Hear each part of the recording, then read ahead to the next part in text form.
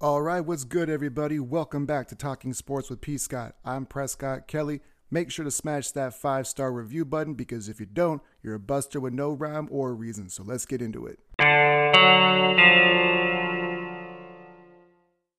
Captain's Log, October 29th, Friday, 2021. What's the importance of this day? Man, to the country, it's not HBO, it's just regular ass Friday. But to the 1972 Dolphins, it is a bottle popping day. Every single year, once somebody loses, them cats still pop a bottle and cheers to that undefeated season. And I largely don't have a problem with it. I don't feel like it's necessarily gloating. It is in a way, like it's kind of, haha, we're the only team to ever do it. But the further that we get away from that, the less it kind of means to me. And I'm not trying to be somebody who tries to discredit things that have already happened or certain things of greatness, because I do feel like everything needs a little bit of context. So to finish off a season undefeated and win a Super Bowl is obviously, that's super impressive. But to me, not shortened season, because that's what it was back then. That was a regular season. It wasn't cut short due to COVID, like we've had recently.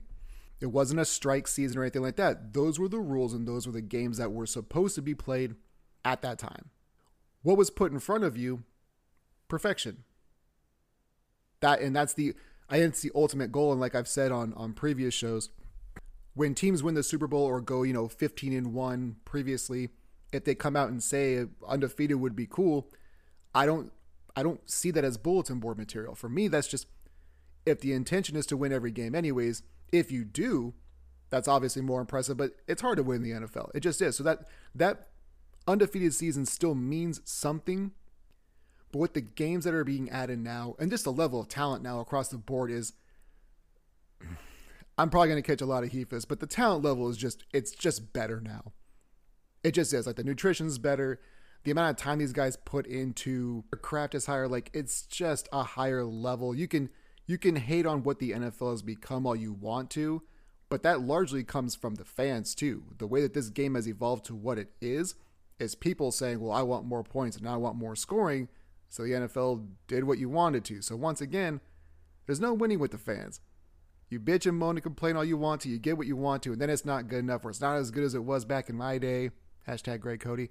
There's always something that isn't good enough for you. And before I get into something else, now that I've kind of streamlined into nothing's ever good enough, man, I'll tell you what, Damian Lillard, boy, does he love to eat up that whole loyalty card. And that's the thing too, like, fans do it too. I think he plays it up too much. He's almost in a way like JJ Watt for me. Like, JJ is like over the top, super nice guy. And that might be who he is in general. I don't know the guy, but a lot of things seem to be for the camera. And Dame almost kind of seems to be doing the same thing, where he's so over the top of, I'm staying in Portland, I'll never leave, I want to win here. One of two things is going to happen, man.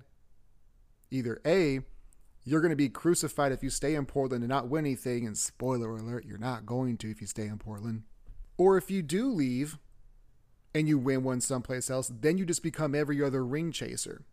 Or the other third narrative is you leave, go someplace else, don't win there, and then you're ridiculed for ring chase and don't get one, and then you start getting put into the conversations of the some of the greats of all times that ring chase and they never got it. He's in a lose-lose situation, but whenever you put yourself out there so much that you're on one side that heavily, people will respect it right now. If he stays in Portland the entire time and doesn't win jack, while he's playing, up until the moment he retires, will he try to do it the right way? Once he retires, it's, yeah, but did he win? Simp fans are going to do that. They're going to build him up. And the moment he retires, if he does stay in Portland all the way through it, shoot him down. It's, nope, well, he didn't win anything, did he? I mean, I don't subscribe to that rule, but I'd say a good majority of, like, just regular ass sports fans, people in sports media who get paid to just be loud, and those types of people like Stephen A. Smith, I'm not saying that he said that, but those types of very boisterous and over the top loud people, I don't feel like they really believe a lot of things that they say. They just say that kind of junk to just get ratings and get people watching.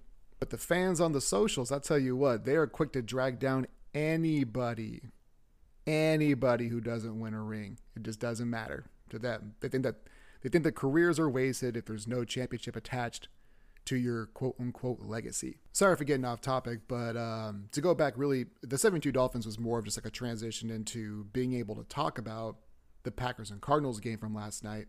And boy, does Randall Cobb's performance last night just validate everything that Aaron Rodgers was fighting for. Like, the thing for me is I don't understand why people made such a big deal about the whole Randall Cobb thing. Like, to me, like there was a couple of interesting points when this deal got done with Houston. Was one, Houston, they took over like half of his salary cap hit or whatever the case might have been. But, Green Bay's only paying him like $4 or $5 million this year. I think they gave up like a 5th or 6th rounder for him. A lot of folks were coming right out the gates and being like, really? That's the one move you want to make, Aaron? Like, they finally give you credit. And I was kind of on that same board of like, dude, you've been trying to harp on these guys to get you help or getting the guys that you wanted forever. The offseason didn't work out well for anybody. And the very first trade that you request gets done, but it's only for Randall Cobb. Like, that was kind of the mentality. And I had a little bit of that, but I also understood why he'd want to do it because he's already brought up other guys that he played with, like the Clay Matthewses and the Micah Hydes and stuff, of people getting let go too early that he thought should have stayed. So it was kind of a point of, this was one of the guys that I wanted to stay here that I feel like you didn't treat well. I have the rapport with him. I know what he can be for this football team. On the surface, it says, why would you do something so insignificant as far as players are concerned? And then it's just Aaron's like, I just want you to do this for me. That's all I want. That's the way that I kind of read that transaction, the trade for Randall Cobb. It is this game in this moment could not, the tables could not have been turned any better for Aaron Rodgers for this particular game. There's no Davante Adams. There's no Allen Lazard, who isn't great anyways, but that's not really the point. Those two guys down. I think Valdez-Scantling was down. So this game, this specific game, is the whole reason why you wanted Randall Cobb, and you were playing Arizona, who was 7-0, and you knocked him off. Aaron Rodgers is basically Big Nick right now, but in Green Bay. Like, he's just got to be swagging around and saying, I told you so. I told you so. We were going to need this. And now that we see that come to fruition, the Randall Cobb thing work. Like, obviously he's going to be used sparingly. Like, he probably could have still had this type of game had Davante Adams played, because Davante Adams he commands double-figure targets, right? He's constantly targeted by Aaron Rodgers. So this game for Randall Cobb being the number 2-3 option, if like Lazard was still out, could he have still gotten that? Probably. Maybe not this game, but at some point in time during the season, it wouldn't have surprised me if he had a 2-touchdown game. But the timing of this is so perfect for Aaron Rodgers and what he was trying to do. But when I look at the Rodgers saga, if we kind of turn the table just a little bit, I had said before the season started, I didn't think that he would play another down in Green Bay. I thought he was done.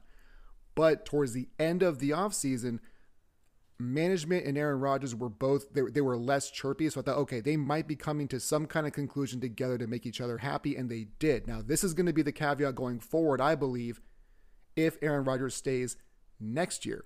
And I feel like it has to do with what they're going to do with Davante Adams. Because Davante Adams and Aaron Rodgers still want to play with each other. They still want to be there in Green Bay together, I don't know. But both those guys still want to play together with each other.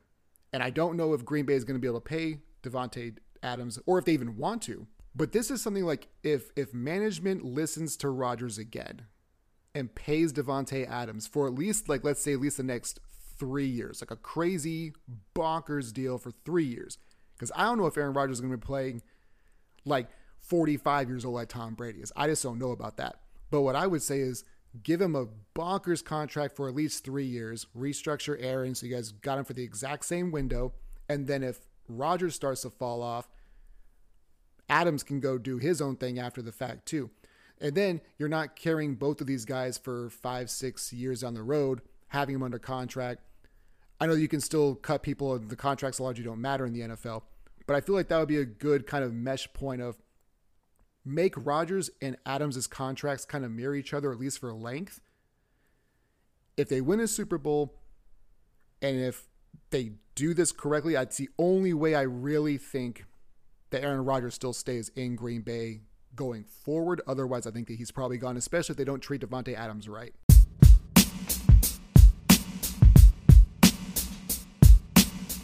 All right, so I hate power rankings.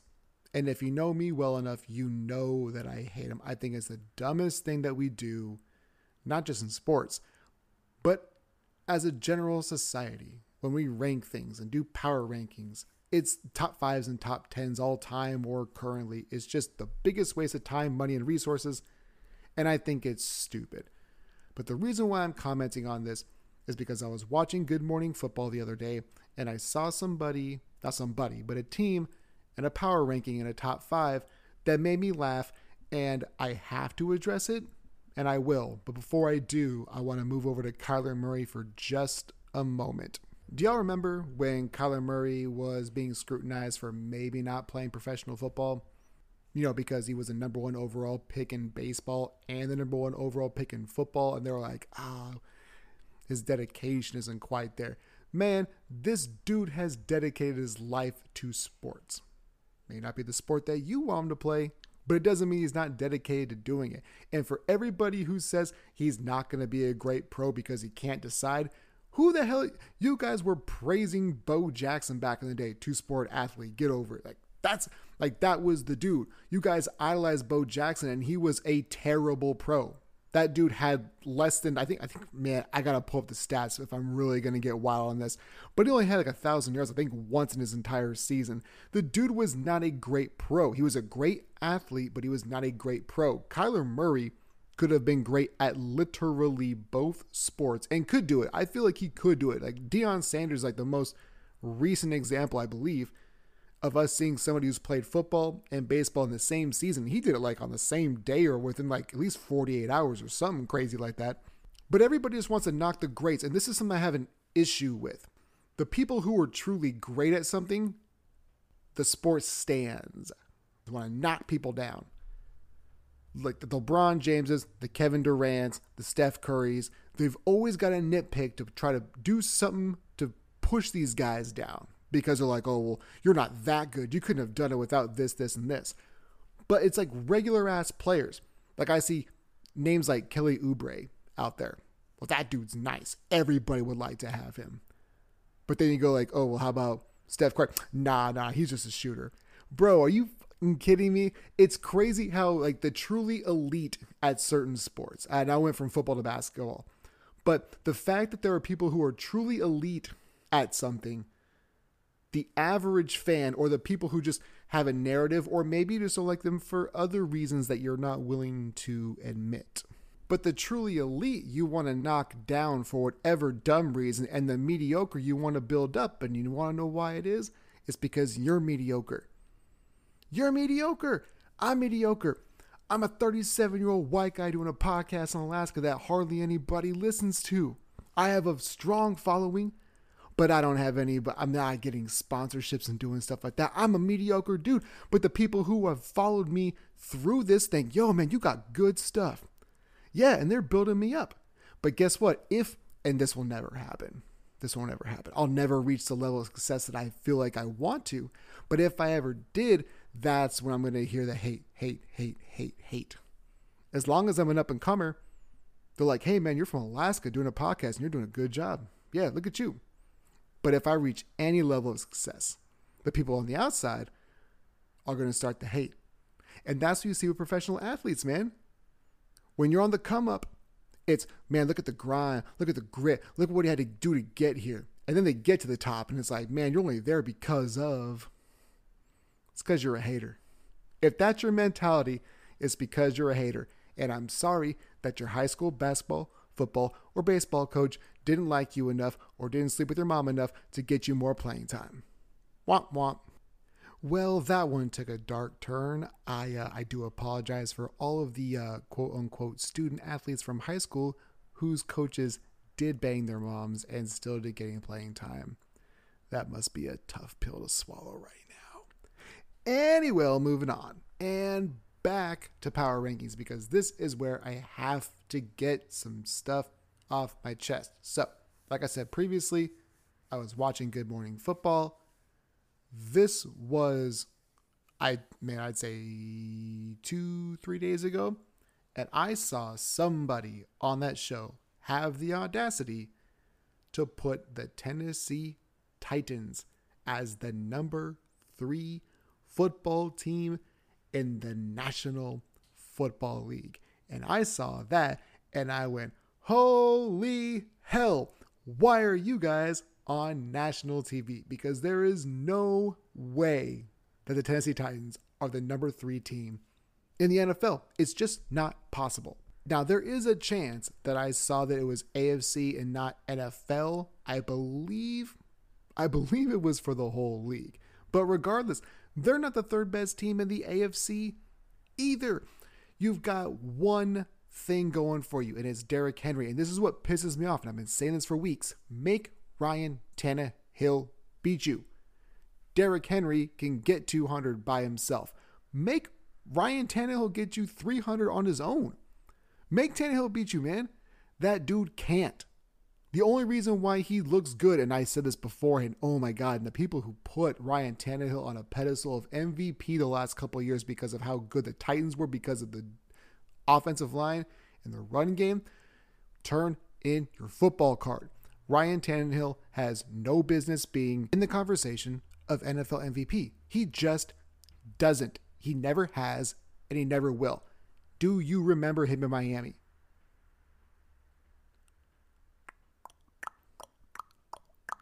Yeah, wasn't very good.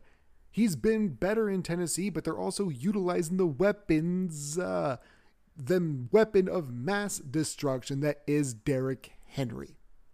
And then Tannehill looks good, but he's not an MVP candidate, and he never will be. And if I ever see you in person, and you have ever uttered the words Ryan Tannehill MVP, I don't wake up and choose violence, but I would fight you in the street if those words ever came out of your mouth. I'm a lover, not a fighter, so I probably wouldn't do it anyways. I'm also not good at fighting. But your take would be really dumb, and I would dislike you for it, good sir or madam. So top 5s, top 10s are all dumb, but I will tell you this. The Tennessee Titans are not a top 3 team in the AFC, which means they sure as hell aren't a top 3 team in the entire NFL. Derrick Henry is that dude. He's a bad man. It's just too bad the running backs don't matter. They do in fantasy, but running backs don't matter. Shout out LaShawn Brown. # Brownie fan. I don't even know if he listens to this podcast, but I had to give him that.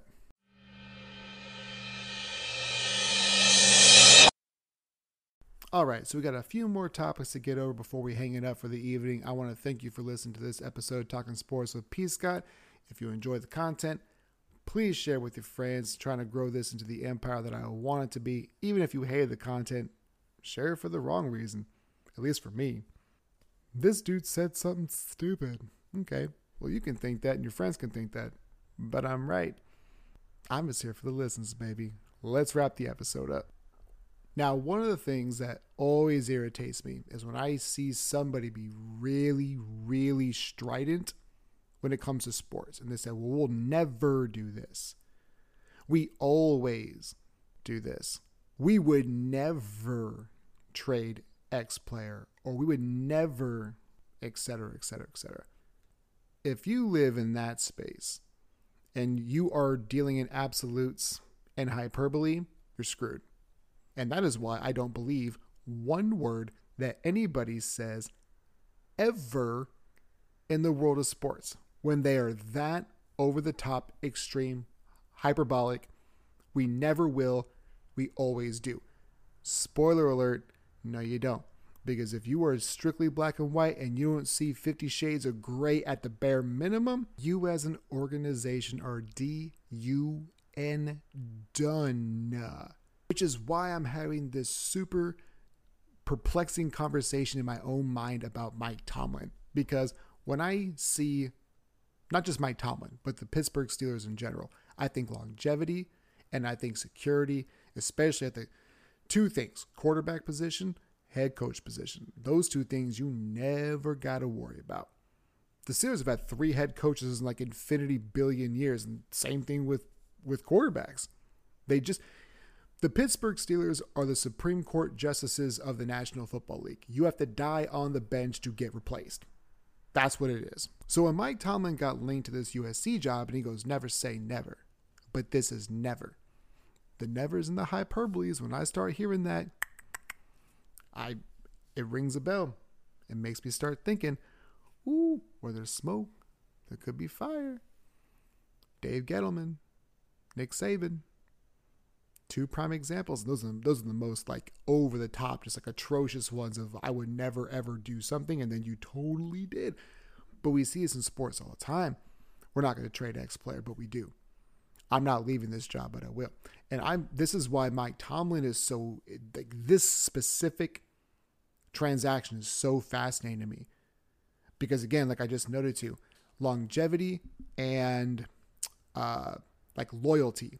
The Pittsburgh Steelers just breed that.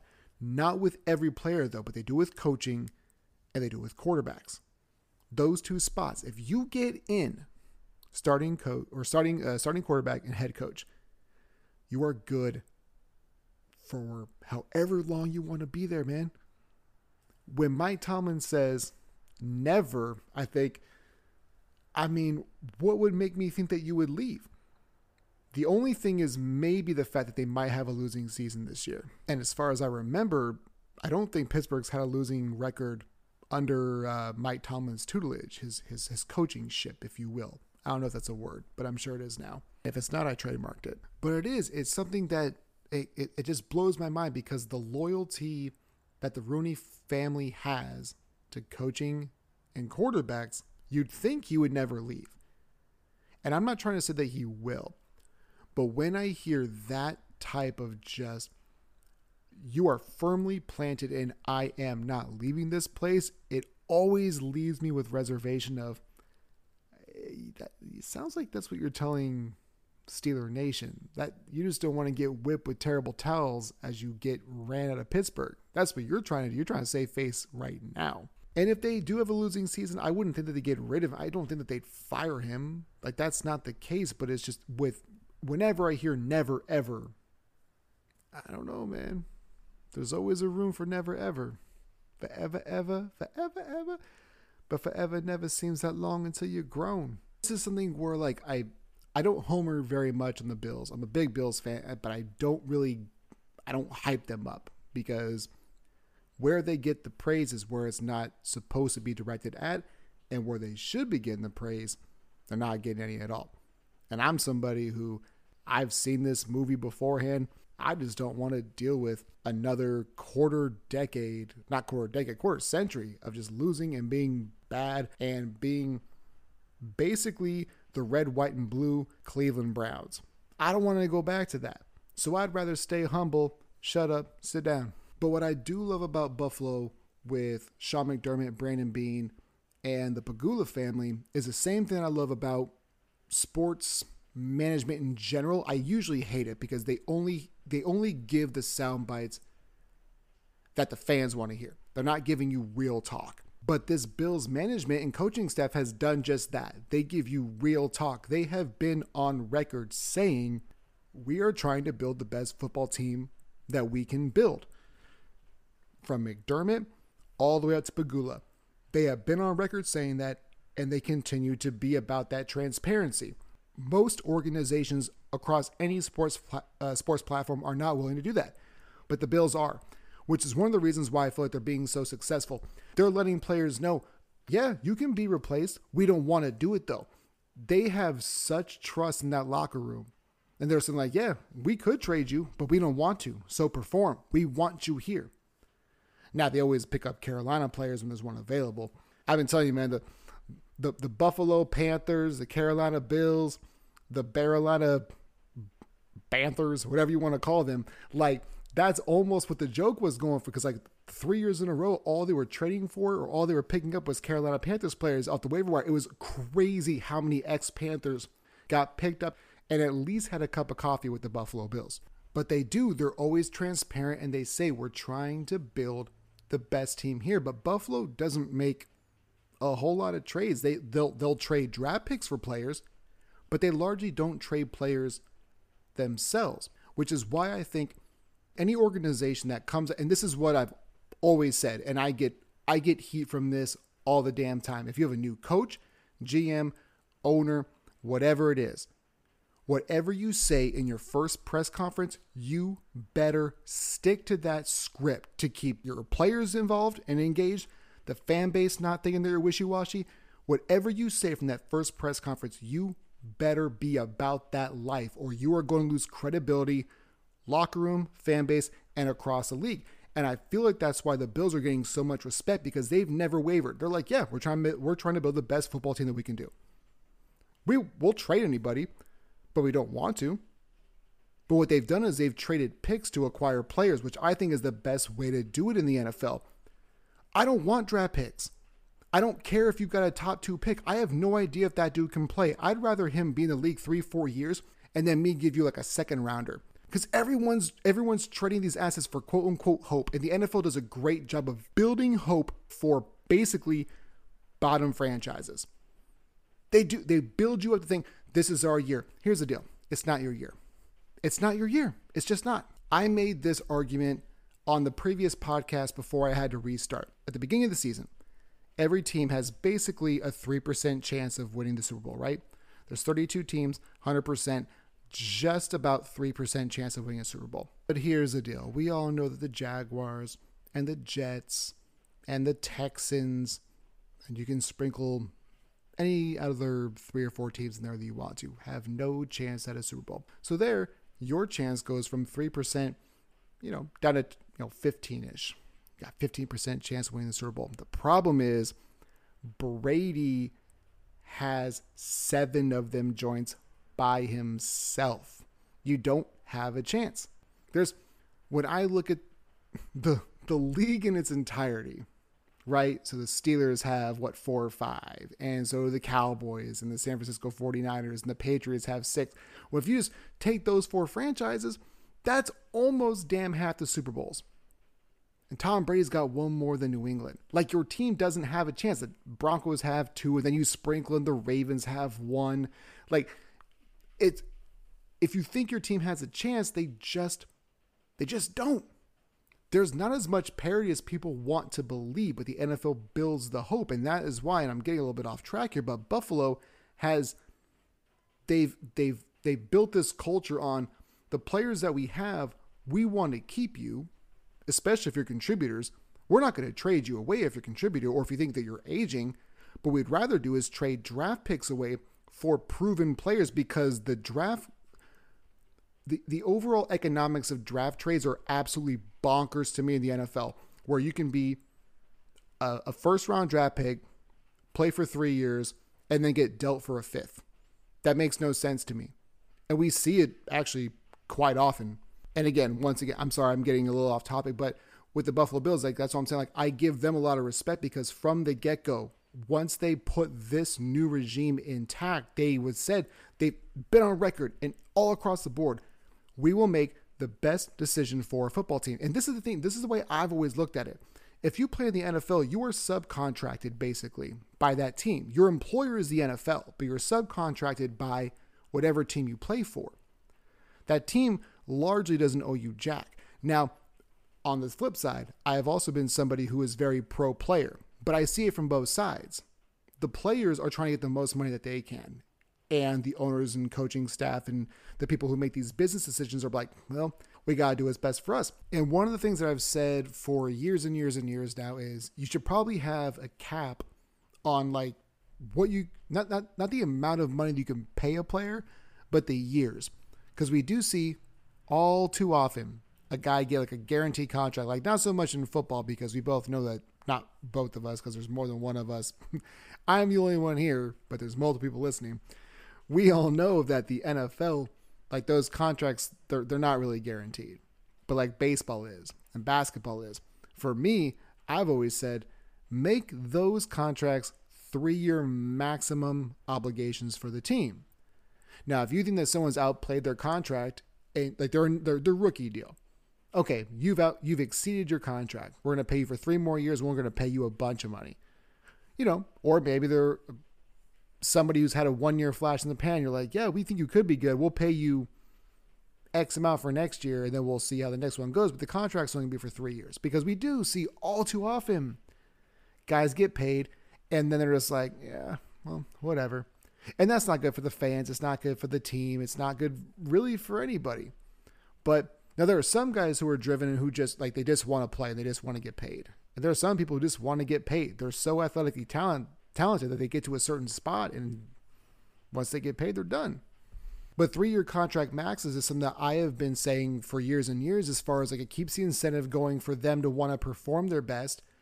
It also secures the teams from being handcuffed to long-term contracts and paying these guys when they're not even on their team anymore, whether they're retired or got traded, or they just, stopped performing, got cut. Like, it really protects everybody. 3-year max. Worst case scenario, you got basically 2, because, once you pay them, they're probably going to perform at least for a year.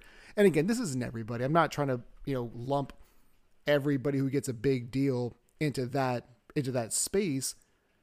But we see it too often where it handcuffs franchises to be able to turn things around when they've got enough skill guys be like, God, all the dead money is going to this asshole who screwed us over. I would like to see 3-year max contracts, and it's just because what have we always heard? 3 to 4 years is the average lifespan of an athlete anyways, especially in the NFL. Well, if that's the case, if they overperform, pay those guys for their services. But now that I come to this, it always brings me back to what I've said about Pittsburgh and Atlanta when it comes to Matt Ryan and Ben Roethlisberger. You're paying them for past performances, and these guys, like, the salary cap hit is bonkers because you're too loyal to these guys and you're paying them too much money. Will this ever happen? No. It's just something that I've had in the back of my mind for a long time. All right, 2 more things before I dip out real quick. Dak Prescott may not play Sunday.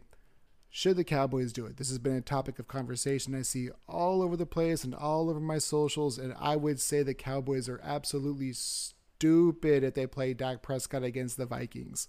You've got a commanding lead in that division. You're the best team in that division by far. Even if for whatever reason you do drop 1 to the Vikings, it's such a dumb play. You've got 2 dynamic backs and 3 crazy good wide receivers. If you play Dak Prescott, like, even though you just had a bye week and we get that, but give another week. Again, if you lose, it's not a big deal. That could be so much worse going forward.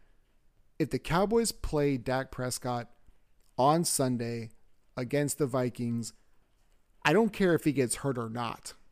You need to jump ship on that organization. The Dallas Cowboys will just be forever cowboying. Oh my God. It would just be the dumbest decision ever. Commanding lead against the Vikings. Great run game. I don't know why the Cowboys got me so riled up right now, but I would be, if you're a Cowboys fan, you're listening, I would be absolutely furious if they play Dak Prescott on Sunday. That's all I'm going to say about that. Before we transition to the very end of the show, though, one last topic. To start, I feel real bad for Patrick Mahomes. His wife, his mama, and his brother. God damn. Homeboy seems like a good dude, but he just can't catch a break because his family just be effing things up all over the place. But what I really wanted to get to is, so there's this weird thing called Patrick Mahomes has been to 3 straight AFC Championship games, 2 straight Super Bowls, and won one of them. The Chiefs are struggling, and Chiefs fans are trying to boo him out of town. Why would that be? It's because nothing is ever good enough for stupid fans. You've got the best quarterback in the league. You're struggling right now, but if you don't go basically 15-1 or now 15-2 every year, you think your team sucks. Stupid fans and fantasy football and overall debate shows have ruined sports forever. If you're not perfect, you suck. And it's not true. The Kansas City Chiefs, when I look at every team who is not currently in first place in their division, the team I still have the most faith in is the Kansas City Chiefs. They got the best quarterback, one of the best wide receivers, the best tight end, and a top 5 coach. All right. Defensively, yeah, you've not been good. But these are things, a lot of the things are not on the defensive side. It looks like it should be, right? But if you run the ball, just run the ball every once in a while, man. Stop doing 90-10 play calling. You can't have Patrick Mahomes throwing it 50 times and run it 10. Like, that's stupid. Just commit to the run a little bit. Do something.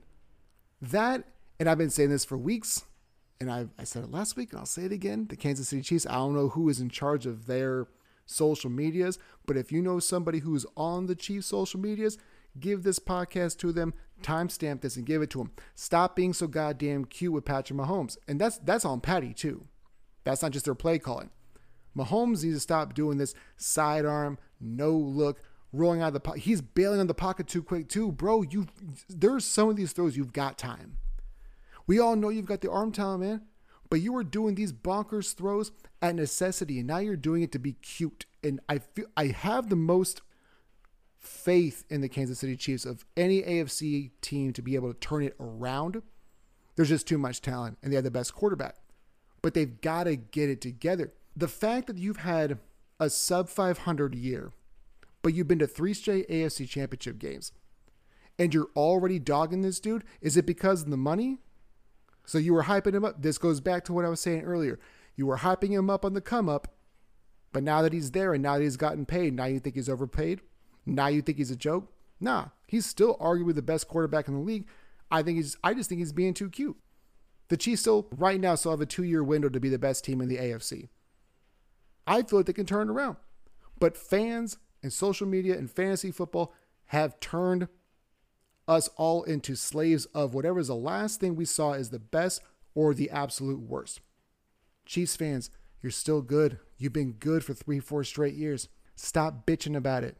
Man up. Take these L's while they're coming because you're going to turn it around. Chiefs Kingdom.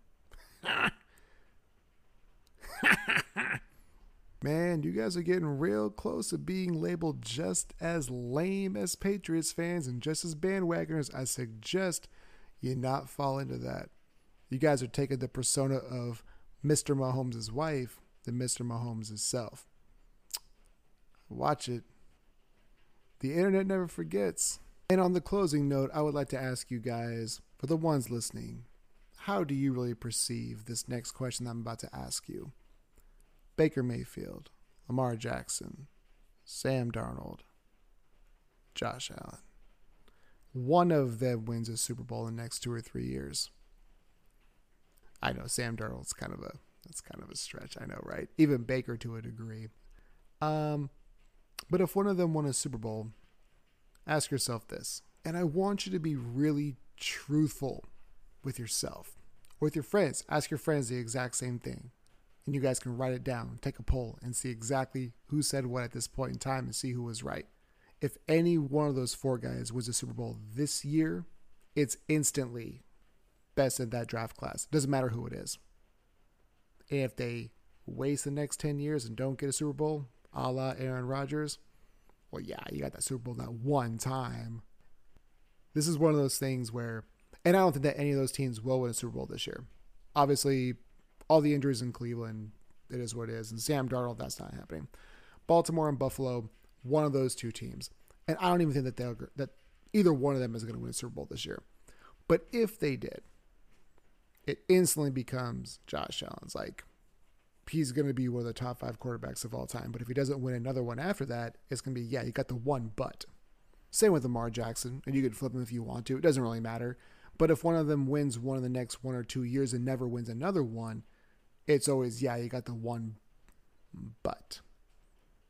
There's always a but. And there's usually a big one when it comes to sports. And like I had alluded to at the beginning of the episode, you're there for the come up, but once you get there, if you're not perfect ever since then, yeah, you're just a guy. Don't be a hater. As always, stay up, stay blessed. We'll catch you on the next one. Talking sports with P. Scott. We're out for the night.